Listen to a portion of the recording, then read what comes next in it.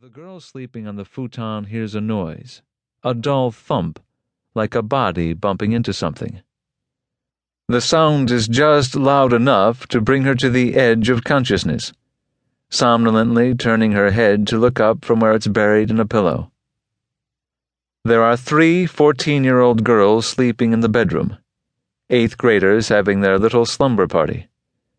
They've been together most of the day from mid-afternoon. Emma's mom dropped them off downtown a couple hours before dark.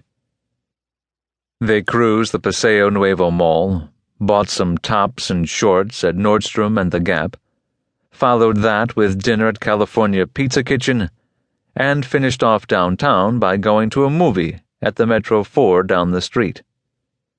An R-rated movie with Johnny Depp. They brazened their way in with attitude. The movie people let the ID deal slide, as long as you don't look like a 6th grader. Emma bought the tickets. She's 14, going on 20 in her head, mature looking for her age, with an innocent sensuality that oozes from her. Their parents have just started letting them out at night on their own, as long as they're in by a reasonable hour. They are growing up fast. Between the time they had dinner and the time they went to the movie, they flirted with some older boys who were at their school before moving on to high school. Bolt or Thatcher or the public high school. But then they danced away, giggling and whispering.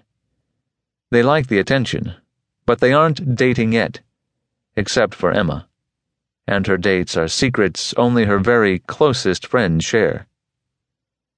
Their parents have given them plenty of money on top of their allowances.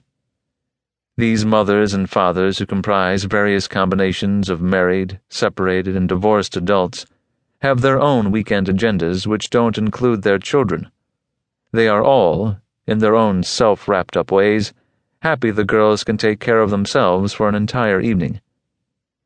So they cabbed home and watched Mad TV, followed by Nightstand, a stupid humor takeoff on a talk show. The guy who hosts the show lives in Montecito, the same as them. The girls have seen him in Starbucks, hunched over the news press, nursing a latte. Probably checking out his reviews. He's a minor celebrity, nobody to get excited about, not when there are real celebrities all over the place. John Cleese walking on the beach. Michael Douglas having lunch at Pane e Vino. Jodie Foster buying wine and brie at Vaughn's. They've stayed up way late, past midnight. After they were done watching TV, they went outside and smoked.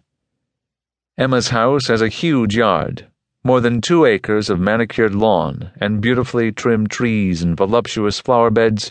You can get lost in it easy, especially at night. Smoking is new to them. They know kids who have been doing it from when they were 10 or 11, or even younger.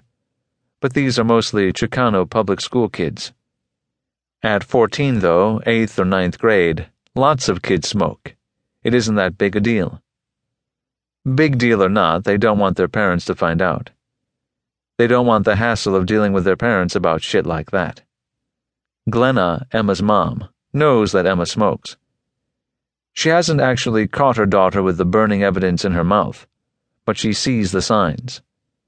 She doesn't like it, but she doesn't hassle Emma too much about it, like other mothers would. So most of the time the girls hang out at Emma's house. Glenna looks the other way about lots of things regular mothers wouldn't. Having boys in the house when there aren't any adults around. Watching any videos or TV shows they want, no matter how R-rated raunchy they are. Glenna is a woman of the 90s. She wants her daughter to be one too, so she cuts Emma a lot of slack. The house, it could truly be called a mansion. Montecito is full of houses like this. Is 1 story, the bedrooms located in 2 separate wings from the rest of the house. Emma's bedroom has French doors that open onto a flagstone patio, from which a path leads down the full acre of rolling lawn to the swimming pool and bathhouse. When the girls came back to Emma's room, they took off their shoes and left them outside. One of the French doors is open. The moon, just past full, bathes the doorway and part of the bedroom in pale yellow.